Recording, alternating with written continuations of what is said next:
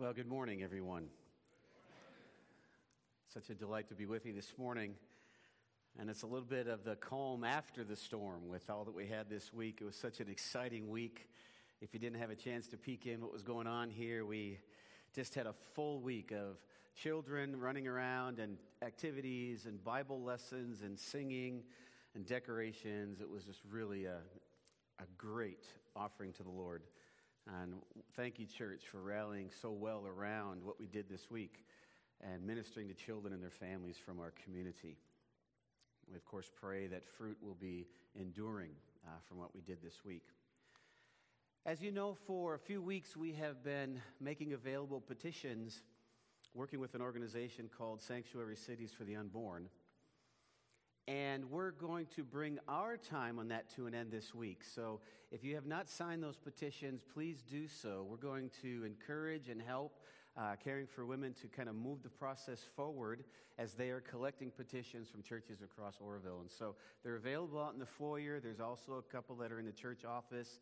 Go ahead and sign it. If you have an Oroville address and you want to make it known that you want to stand with the unborn, when we have all of the petitions collected, they'll be sent to a third party that works with Sanctuary Cities for the Unborn, and at a time yet to be determined, but in the future we will ask for time with the City Council to make a formal petition to have Oroville declared a sanctuary city for the unborn. And so we continue to pray for that cause. We rejoice that we have a new opportunity as God-fearing, life-loving people to minister grace and truth in many different situations as we seek to promote a pro-life culture in our lives, in our families, in our community, in our church, and as we pray God will soften the hearts of those that have been deceived by the abortion industry, that they would come to repentance, and that there would be truly an awakening towards the Lord and also a revival in the loving life.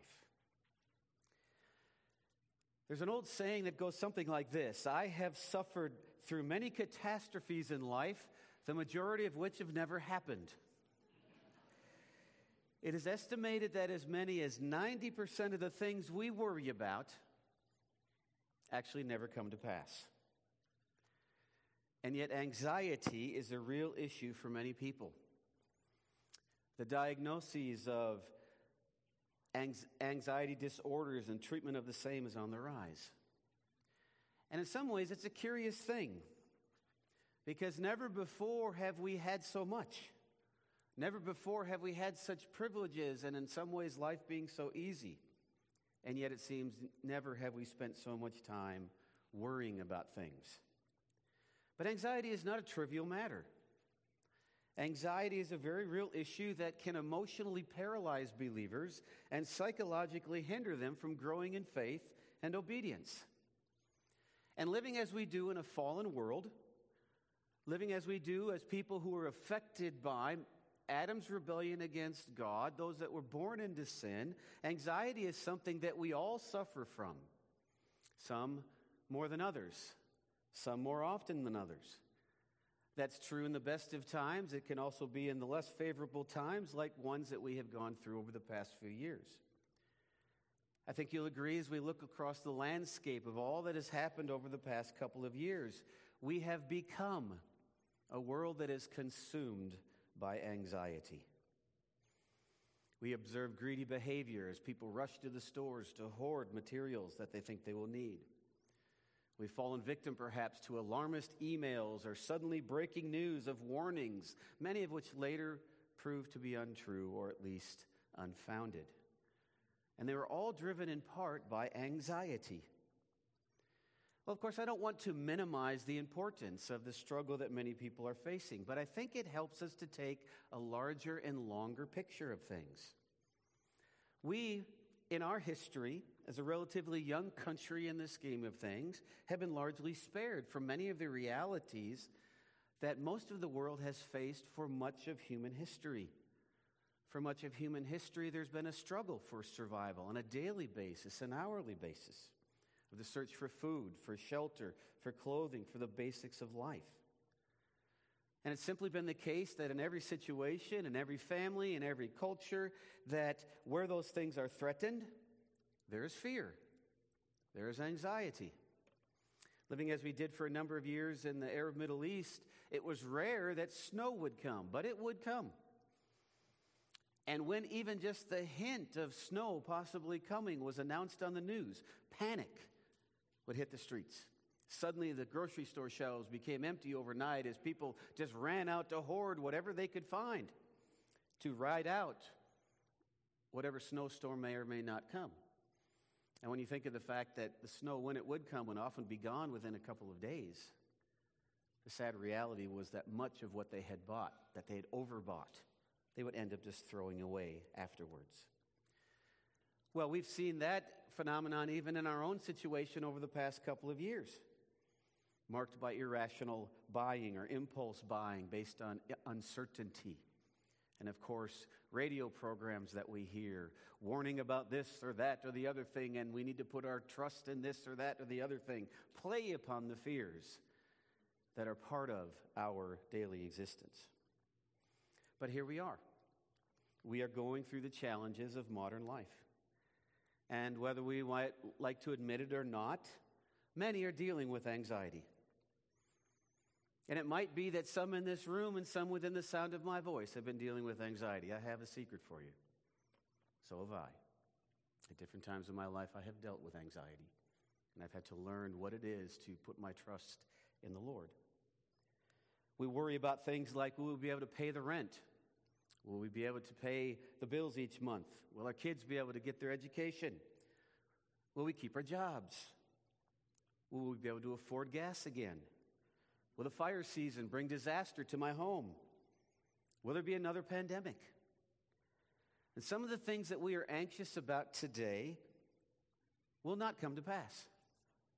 Some may, however. And so how do we deal with anxiety that we may have today and tomorrow? Well, thankfully, our Lord Jesus Christ has something to say about this very issue. You recall that last week he reminded us that we cannot serve both God and money. We cannot serve two masters. We cannot have two master passions in our lives. And if we think of the context that in the time that Jesus was speaking, the majority of his listeners would have been poor, the lessons that he has for us today and the warnings against anxiety take on a deeper meaning. Jesus knows that the challenges of life are real. He entered into our humanity and walked with us and knows the struggles that we will face. But he also wants us to know about a Father in heaven who is not only aware of them, he is able to meet their needs. And so that brings us to a well-known passage this morning that we're going to take a fresh look at in light of what he's been teaching us through the Sermon on the Mount. Today we come to Matthew 6, verses 25 to 34. And so I invite you to stand as we read this passage and as we prepare for what God will have for us today in our time in his holy word. And the eternal and holy word of God says, "Therefore, I tell you, do not be anxious about your life, what you will eat or what you will drink, nor about your body, what you will put on. Is not life more than food, and the body more than clothing? Look at the birds of the air. They neither sow nor reap nor gather into barns, and yet your heavenly Father feeds them. Are you not of more value than they? And which of you, by being anxious, can add a single hour to his span of life? And why are you anxious about clothing? Consider the lilies of the field, how they grow. They neither toil nor spin, and yet I tell you, even Solomon in all his glory was not arrayed like one of these. But if God so clothes the grass of the field, which today is alive and tomorrow is thrown into the oven, will he not much more clothe you, O you of little faith? Therefore, do not be anxious, saying, what shall we eat? Or what shall we drink? Or what shall we wear? For the Gentiles seek after all these things, and your heavenly Father knows that you need them all. But seek first the kingdom of God and his righteousness, and all these things will be added to you. Therefore, do not be anxious about tomorrow, for tomorrow will be anxious for itself. Sufficient for the day is its own trouble. Let us pray.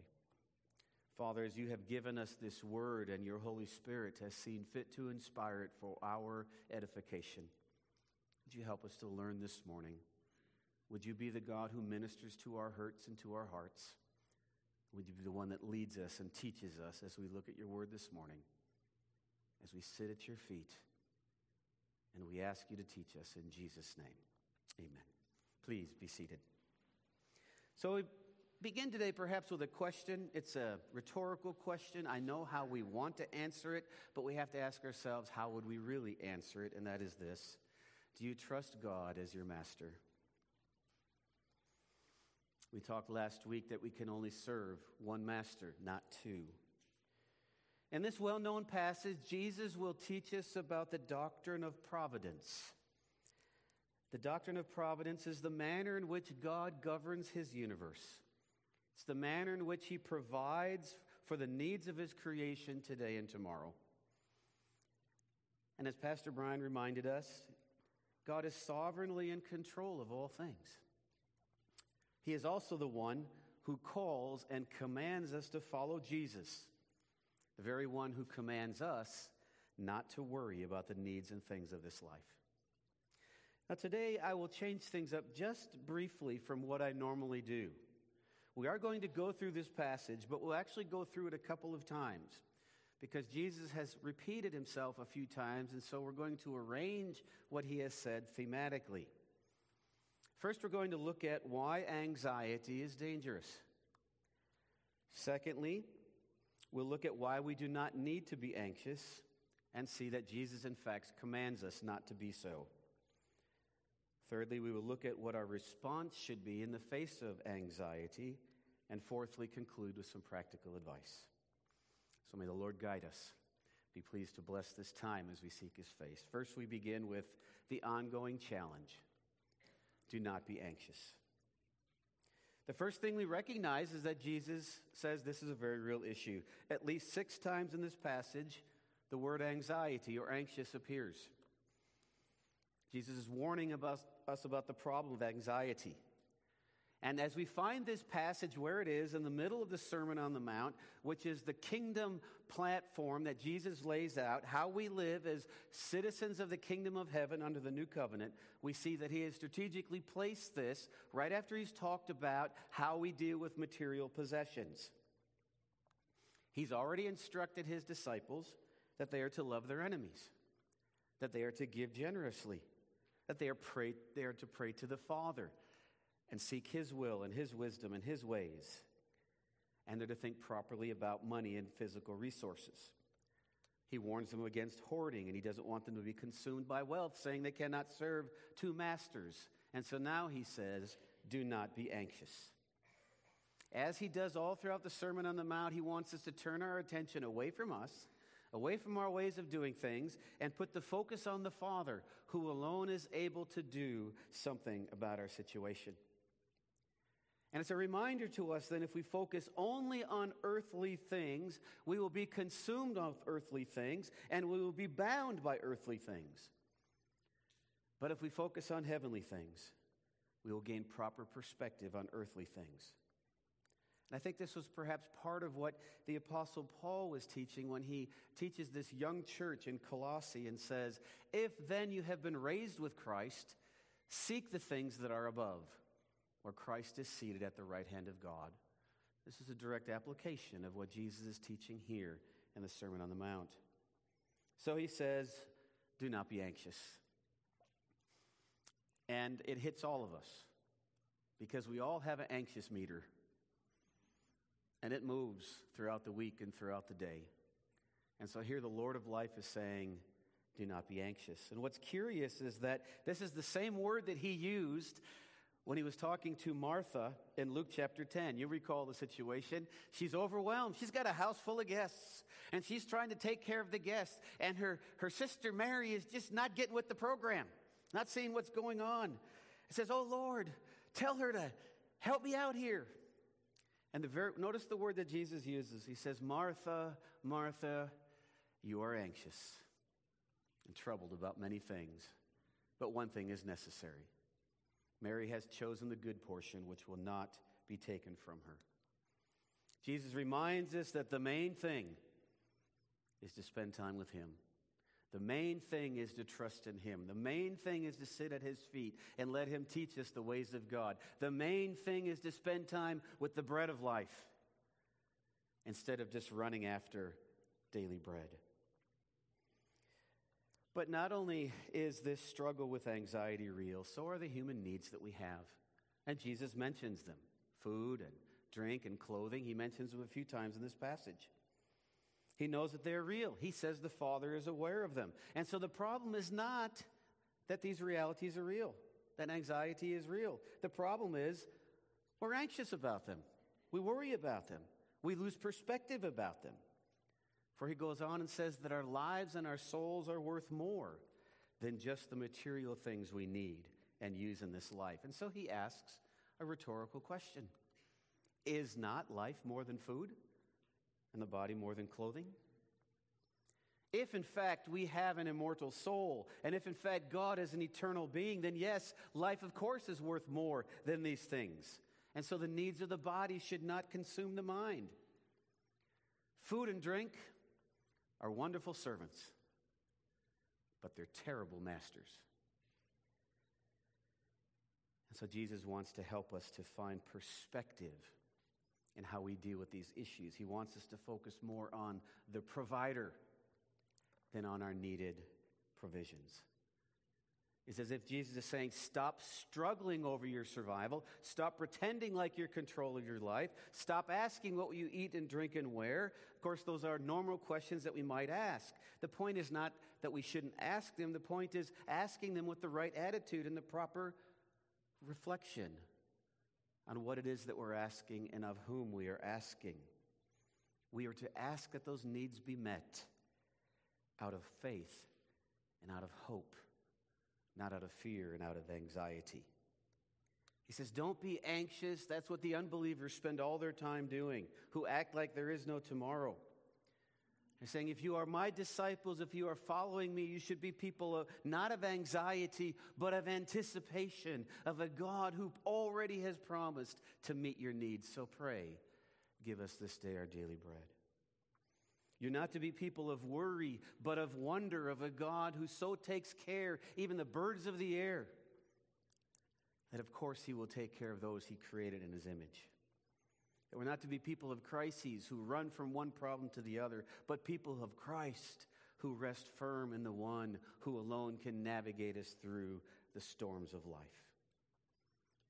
And so we ask ourselves the question as our worry meter is going back and forth throughout the week, what really is accomplished by worrying? Can we worry ourselves to wealth and health and happiness? No, in fact, we know, according to medical studies, that anxiety can make us sick. That anxiety is a thief. It robs us of sleep. It robs us of joy. It robs us of peace. It makes us agitated and nervous and worried. We can't be at ease. We can't be at peace if we're anxious. So Jesus is reminding us then, since nothing good comes from it, stop it. He's aware of our weaknesses and still commands us all the same not to be anxious, because he's reminding them the one in whose presence they are currently, him who left the throne of heaven to come and live among them to show the way back to God, who is the Lord of life.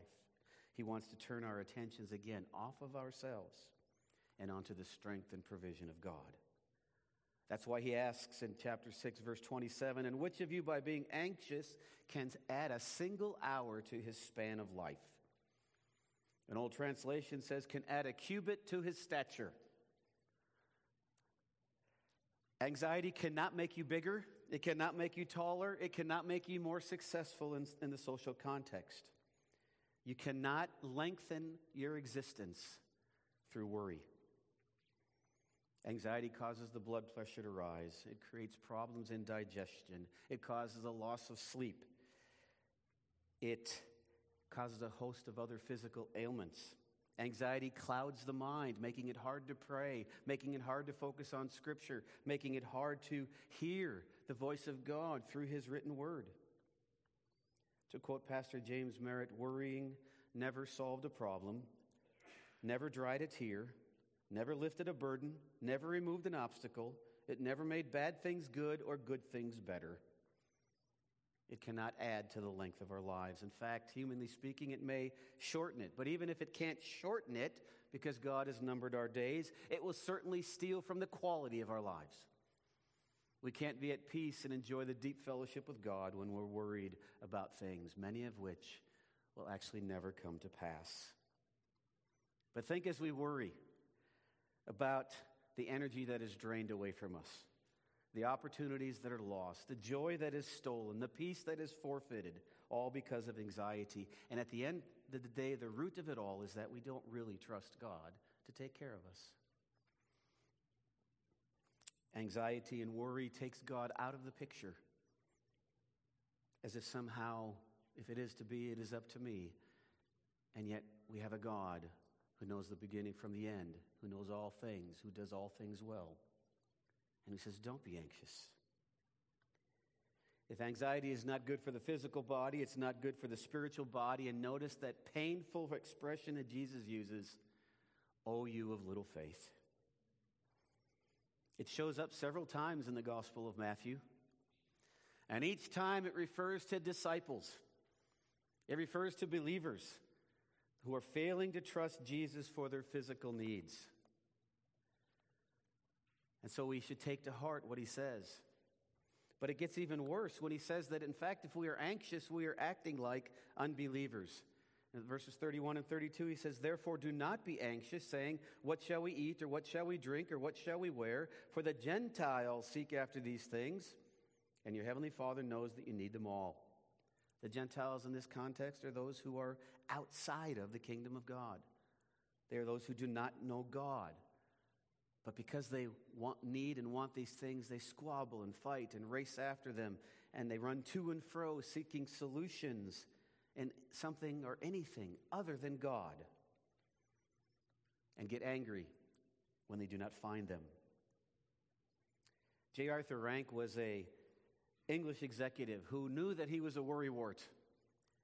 And he knew that it was affecting his business performance. It was affecting his personal relationships. And he said, I need to do something about it. So he said, I'm only going to worry about things one day a week. And so he created a worry box that he put in his office. And he chose Wednesday as his worry day. And so whenever anything during the week would start to worry him and he starts feeling the pressure, he would write it down and stick it in the worry box. And he'd do that throughout the week until the next Wednesday. But he said this, the interesting thing was that on the following Wednesday when I opened the box, I found that most of the things that had disturbed me the past 6 days were already settled. So it would have been pointless to worry about them. And I think there's a good lesson there for us. We are in good hands. We're in the hands of the Father who sent his Son and guides us by his Spirit. And he says, do not be anxious. It's an ongoing challenge, but do not be anxious. Secondly, the ongoing promise, God will provide. One of the things I think we all love about Jesus is that he was a master storyteller. He would use practical examples from everyday life in his teaching. And he uses very practical examples in this wonderful passage. He uses what's called a lesser to greater argument. If what is true for a lesser thing, it'll be true then for the greater thing. So he says, look at the birds of the air. They neither sow nor reap nor gather into barns, and yet your heavenly Father feeds them. Now in ancient Palestine, there were many types of birds, 24 of which are mentioned in the Old Testament. And one commentator says that the place on the Sermon on the Mount where Jesus is preaching would have been at the crossroads of large migrations of birds. And so it's possible that even as he is giving this sermon, flocks of birds would be fluttering about. And he would point to them and say, look at them. They're not worried. God takes care of them. But we don't misunderstand what God is saying, because birds don't just sit in their nests, point their heads up to heaven, open their mouths, and just wait for God to drop it in. Now we look at birds. They're active. They're not lazy. They're working hard to build the nest and gather the food. but they do so because there's trust. They know that their Creator will take care of them. In their little tiny brains, they understand that the Creator will take care of them. You know, sometimes we might hear as an insult, well, somebody is a bird brain. In this case, that's not a bad thing, because they trust God. In a simple poem, Elizabeth Cheney, not related to anyone of current political endeavors, wrote a poem about the birds, an imaginary conversation between the birds. She said this, "Said the robin to the sparrow, I should really like to know why these anxious human beings rush about and worry so. Said the sparrow to the robin, friend, I think that it must be that they have no heavenly Father such as cares for you and me. Look at the birds of the air. They neither sow nor reap nor gather in barns, but their heavenly Father feeds them." We can trust our God. He gives us the strength, yes. He gives us opportunities, yes. He provides for us. But we do not have to be anxious, because a person's survival depends on divine sovereignty, not on human anxiety. And so as Jesus continues in chapter 6, he said, "Are you not of more value than they?" And the answer is yes. Of course we are worth more value than the birds. We're created in the image of God.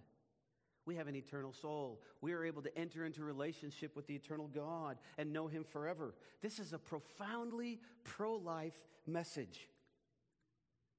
That humans are worth more than birds and animals and insects and fish. And all those things glorify God. But it is ultimately human beings who are the objects of redemption. And as we talk about building a pro-life culture, we want to introduce the intelligence and rationality and logic of God, so that we no longer live in a culture where it's okay to kill a human baby, but you go to jail if you kill a baby eagle.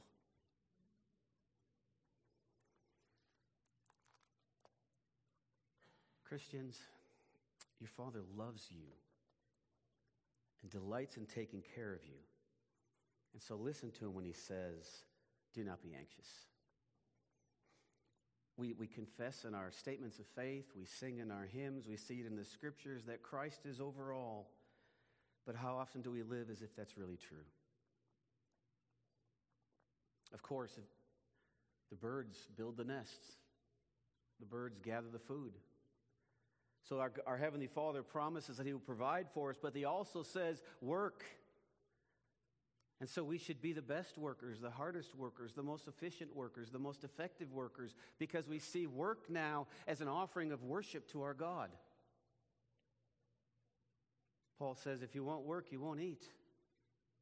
But if you work, God will bless the works of your hands. So we do not need to be anxious, because our Lord Jesus said the Father provides for the birds today and tomorrow. And Jesus is still Lord over all. After he addresses the issue of the birds of the air and the issues of food and drink, he now talks about clothing. And why are you anxious about clothing? Consider the lilies of the field, how they grow. They neither toil nor spin. And the word lilies here can be translated as wild flowers, and is in other places. What I see when I look at creation is God loves beauty. God loves balance and majesty and harmony, and how he builds his creation and takes care of it. Many of us have had the opportunity to go up on Table Mountain when the flowers are in bloom, and how beautiful it is. Or the flowers are on Lake Oroville when the purple flowers come out, and how beautiful it is as we look across the landscape. What do the flowers do? Well, they don't really work per se. They just sit in the ground, they receive the warmth of the sun, the rains of the heavens, and they grow. We're told they do not spin. They don't make their own clothes. And yet Jesus said, look how beautiful they are. Not even the great King Solomon in all his glory was arrayed like one of these. They're beautiful, the flowers, but they only last a few weeks. But if they're beautiful, through no work of their own, and God takes care of them, of course the next question is, but if God so clothes the grass of the field, which today is alive and tomorrow is thrown into the oven, will he not much more clothe you? If God takes care of that which is ephemeral, which passes away quickly, such as flowers and grass, will he not take care of you, whom he has chosen and saved and set apart to live forever? So don't be anxious. Literally, do not agitate yourselves, O you of little faith. How dreadful to hear such words. Would we hear them today? As we live our daily lives, as we balance our life schedules and responsibilities, as we arrange the time on our calendars and the budgets of our bank account? Jesus is saying, look at what the Father does in creation, taking care of these simple birds and these simple flowers, and then consider what he can do for you. Let creation, my friends, in your own life declare the glory of God. See the glory of it and provision of God as you look at creation and how he takes care of all aspects of it. And then when you listen to the testimony of creation, consider the one who is speaking here, who is the agent of creation, through whom all things were created. And it is that one who commands us to not be anxious. Because he says your heavenly Father knows that you need them all. When we went through the Lord's Prayer, we asked the question, why do we pray? Well, we pray because we're commanded to pray. Well, we pray because we need to pray. Well, we pray because prayer is a way we nurture our relationship with God. And we pray because he's the only one who can do something about it. Our steadfast assurance that doesn't change. And we can go to him and pray to him about any time, about anything. And so we can pray with great faith. Give us this day our daily bread. Because he has already promised that he will provide. And praying in this way, your kingdom come, your will be done on earth as it is in heaven. As we pray for his glory, he has promised to meet our needs. But he says, but it's going to be in my time and in my ways, and you're going to find that my ways and my timing is better than yours. So trust me, because we have the ongoing promise God will provide. Thirdly, we have the ongoing need, seek and receive. Therefore, Jesus says, do not be anxious, do not be troubled. And we see these types of commands all throughout Scripture, and certainly several times in this passage itself. Do not be troubled. He starts out the passage by saying, therefore, because you cannot serve two masters. Therefore, do not be anxious. And he lays out the groundwork for who God is. And now he says, do not be anxious, and gives the solution in verse 33, but seek first the kingdom of God and his righteousness. We're created to be seekers because we're created to work. We're created to be involved in the process of providing for our families and of growing and developing. But where are we seeking these things? From whom are we seeking these things? And why are we seeking these things? We're not like the people of Jesus' day, the Gentiles that surrounded the people of Israel who worshiped a plethora of gods. And they would offer sacrifices in the hope that these gods would pay attention to them and listen. We have not such a God. We have a great God who has commanded us to pray and say, not only will he listen, he will answer, so ask away. And it gives us confidence. And we need not be like the unbelievers who run after these things and worry and fret and anxiety. But one of the characteristics of believers that I have found everywhere that I have done ministry is people need to be reminded of this essential truth of trusting God moment by moment, because I find far too many believers live as practical atheists. They give lip service to God. Oh, I believe in God. They even go through perfunctory practices of religion. But when it comes time to actually organizing their lives, they live as if God doesn't exist. And Jesus says, no. Seek first the kingdom of God. It's a command, this ongoing, active, continuous command to seek God in every situation, in every place. And the word here means of first importance, of highest importance, not just first in a sequence of events. So it means at each moment of the day, as we're reflecting, we're seeking him first, of highest importance. And that's why we can pray, hallowed be thy name. Thy kingdom come, thy will be done, because we want his will, his ways, for the worship of him, for his glory. Oh, Father, your will. Only. Always, and nothing else. But if we look at our daily reactions and what we're programmed by our culture to do, and even maybe perhaps in training that we have received or not have received, how often is it that we seek God as a first impulse instead of as a last resort? We work hard to be our own saviors, to be our own solutions, to settle everything in our own strength. And only when we run at the end of our resources do we say, oh God, would you help us? Jesus says, no, that's backwards. Seek first the kingdom of God and his righteousness. And his righteousness, who he is and his character, his conduct, his truth, his nature. Of course, this is a righteousness, a holiness that is given to us in Christ. But as we grow in obedience, in love, and service, we actually start to become righteous in our behavior. We become in our practice what we are declared in our position. And so we seek to be more like God in his righteousness and his holiness, all the while confessing that ultimately is a righteousness that comes from God, as Paul warned the church or taught the church in Philippi. And being found in him, Christ, not having a righteousness of my own that comes from the law, but that which comes through faith in Christ, the righteousness of God that depends upon faith. Our greatest need is not the problems that we think we face. Our greatest need is to become more like Christ, to grow in righteousness and holiness, to be in his presence. That's why we seek first the kingdom of God, and then these things will be added unto you. What things? The things that we're tempted to run after: food and clothing and drink, the needs of life. And what we find is we can trust God. That's the whole point of what Jesus is saying here. We can trust the Father because he's not capricious and he's not temperamental like the gods of the Gentiles, the gods of the pagans. He's a loving and ever faithful God.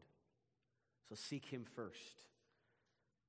As one commentator summarized, I like how he put it. He said, if we make God's business ours, he will make our business his, and he's never failed at business. It's a good investment to invest in the things of God, to invest in God, to build your relationship in God. Therefore, do not be anxious about tomorrow. For tomorrow will be anxious for itself. Sufficient for the day is its own trouble. He finishes this passage like he began it. Do not be anxious. It's a command, not a suggestion. I often have to, in my own prayer life, I have to first confess my sins of worry or of lack of faith. Father, forgive me for not believing you. Forgive me for worrying. Forgive me for the sin of unbelief, because I'm tempted to want to do everything in my own power. Jesus says,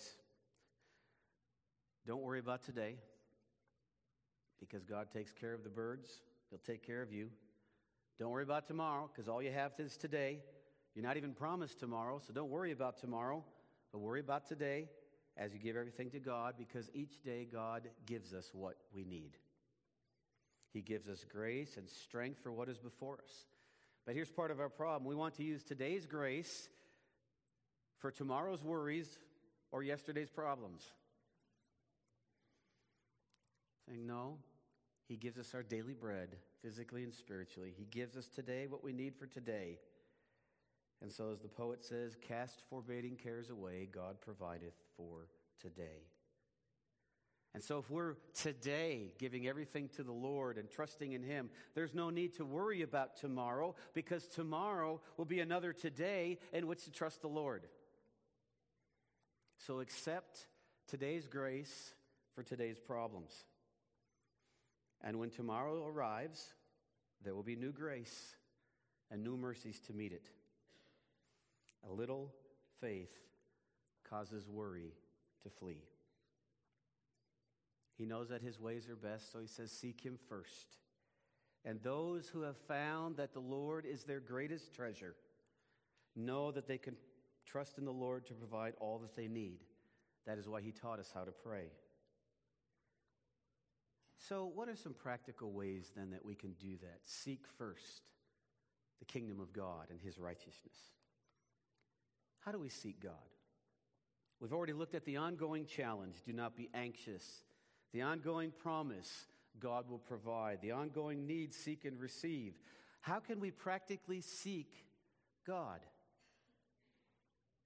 Because I do believe that we're to plan, we're to prepare, we're to pray, but we're to plan and pray with wisdom, with expectation that God will keep his word and meet us in our needs. And so we plant the crops, we build the plant, we engage in activities of life, but we know that it is God who gives us the strength to do these things. So how then do we seek him first? Well, I think the first thing is we recognize our weakness and we confess our sins. Because we've all worried. We've all been anxious. We've all fretted. We've all doubted God. And Jesus says those things dishonor him, his Father. And so don't try to psychologize them away, explain them away. Admit what they are. Lack of trust and unbelief, and just confess them as sin. He's a great Savior. Go to him with your sin.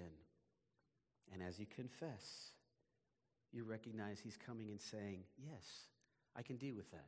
I've already sent my son for that sin, and I offer my forgiveness. Now there's a difference between you of little faith and you of no faith. The you of little faith was given to believers. Talked about believers. But that's a deficient faith, and it's a faith that needs to grow. Don't stay in that category, you of little faith, but grow in your understanding of who God is and what he promises in his word so that you will not worry. And it will not come by looking at yourself. Spiritual growth does not come by internal introspection, by analyzing everything that we do wrong and how we fall short. Growth in the Christian life and an understanding comes in focusing on Christ and his ability and his sufficiency and what he has already done and what he promises to do. And as our eyes are on him, we see better the things that are around us. So we just confess our sins as a daily way of life, knowing that we need the constant grace of Christ in our lives. Secondly, listen to the right voices. We need the word of God more than we need the word of any other person. The only true expert is God himself. So listen to the word of God. Listen to good worship music. Find a good radio station that will give good news. And do not listen to talk radio all day. Don't watch cable news all day. They just feed your fears. They feed your anxieties. Listen to the right voices. The only real news and true news that's happening today is what God is doing. And my friends, if we will have eyes to see it, God is doing wonderfully amazing things all around the world, including around us. So look for it. Look for those items of good news and listen to the right voices. Feed your faith, not your fears. Thirdly, pray, and then pray some more. Because as we've said, prayer is spending time with the Father.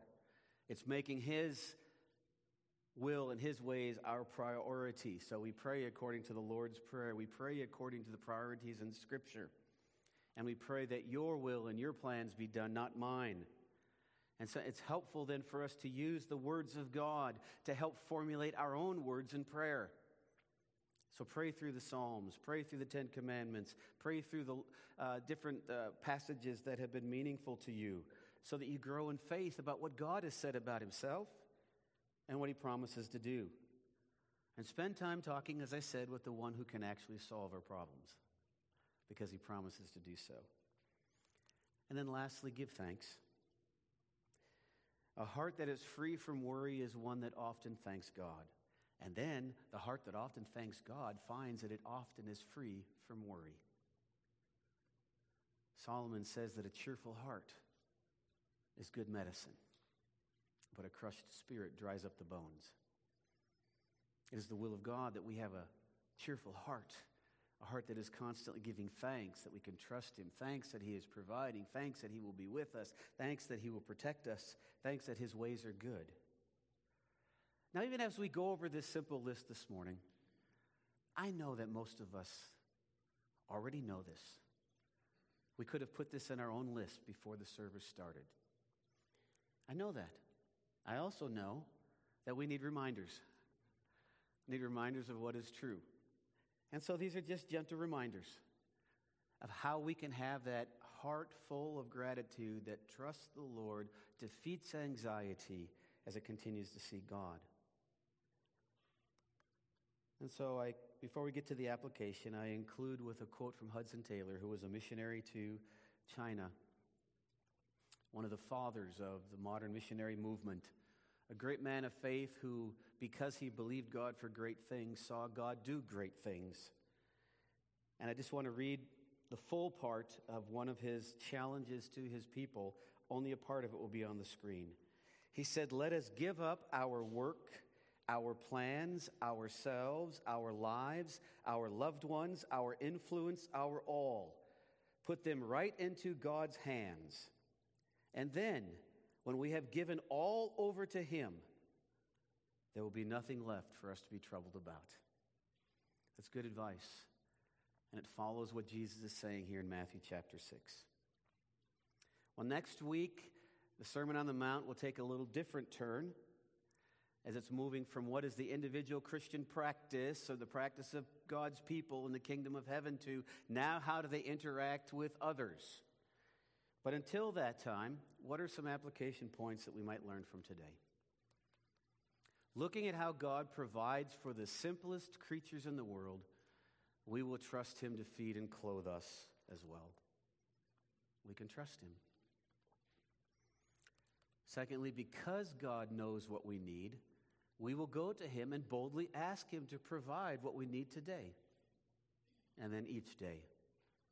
And with faith we will say, "Give us this day our daily bread," and we will trust Him, and then we will give thanks when He provides.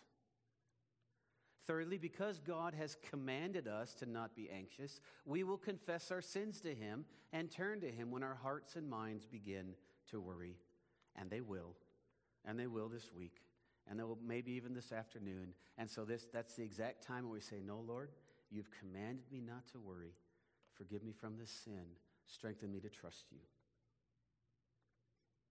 And because He is the source of all life, we ask for His power to seek Him as our highest priority each day. You've heard me say this before, I say it again. I was struck deeply by this by a seminary professor who told me one time, if you do nothing else today but spend time with God, it's been a good day because you've touched eternity. So our work, our plans, our projects, our programs flow out of our relationship with God. And lastly, because He is ever faithful, we will trust Him today and not be anxious about He will provide for us tomorrow. But seek first the kingdom of God and His righteousness, and all these things will be added to you. Let us pray. Father in heaven, thank you for the reminder that if you care for the lowliest of creatures and you delight over them, how much more do you provide for those you created in your image and over whom you delight so much that you sent your Son? And so, Father, forgive us for those times that we disbelieve, that we struggle with doubt, that we do not trust you, that we are impulsive instead of being sensitive to the guidance of your Spirit.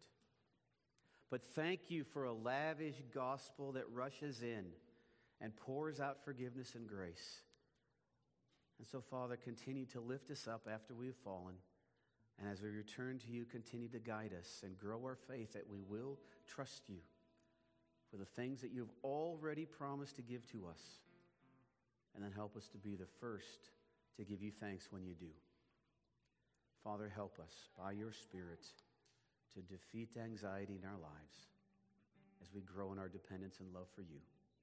In Jesus' name, amen.